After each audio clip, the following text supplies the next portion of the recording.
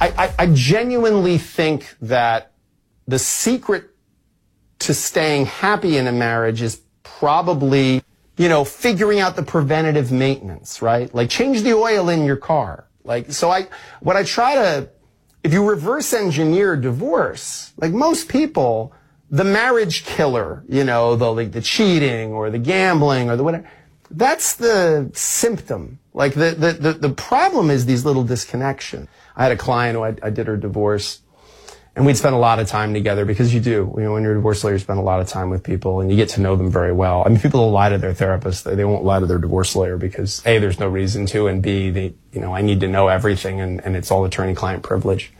And this woman, we were sitting outside the courtroom waiting on a break in testimony.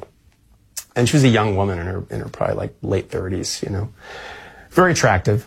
And we were just chit-chatting, and I said to her, was there a moment when you realized the marriage is over? And she said, yeah. And I said, when was it? And she said, there was this granola that I like. She said, he used to always, whenever I'd be running low on it, I would just open the thing one day and a new bag would be there. She's like, and she's like, it made me feel so loved. Like, I didn't have to ask. He didn't want credit for it.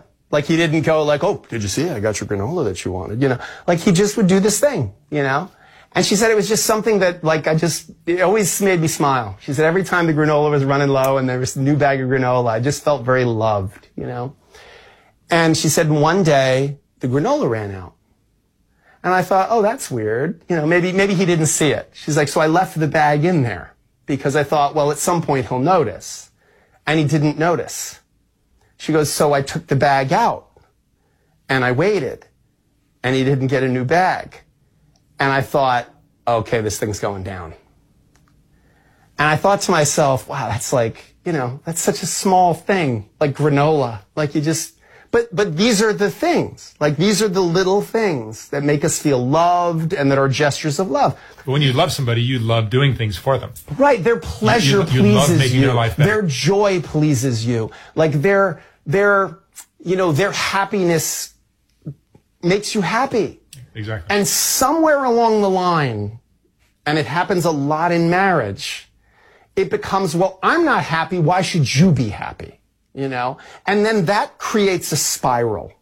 And I really believe that that spiral could go in the other direction. I've said to some of my friends, when they say to me, like, as a divorce lawyer, you see all this misery, like, how do I stay out of your office? And I'll often say, I'm like, it's dumb little things, man. It's always the case. It's the little things that become big things. Yeah. I've read something similar over the years. I've never been married, but it's always stuck with me, how marriage is the million little things. Yeah, it is. Even in just relationships, that thoughtfulness that shows that you love and care for somebody. Exactly. And you can go like, you're having a fight about the granola. Mm-hmm. It's not about the granola. Mm-hmm. There's a big thing behind the granola. There's other things. You see, so he said it's the cause and the symptom and the prevent getting to that. I think that was brilliant. That's James Sexton. Hope you're not going through something like that, or perhaps you would have been going through something like that in a month. Possibly. What is your granola, maybe? And this can divert you away from that. You just need somebody on occasion just to tell you, remind you. Life can get mundane. Life can get boring. Life can get annoying. Can be hard. What's the most precious thing to you? What's important? Yeah, only you can answer that. There you go. That's your Monday motivation.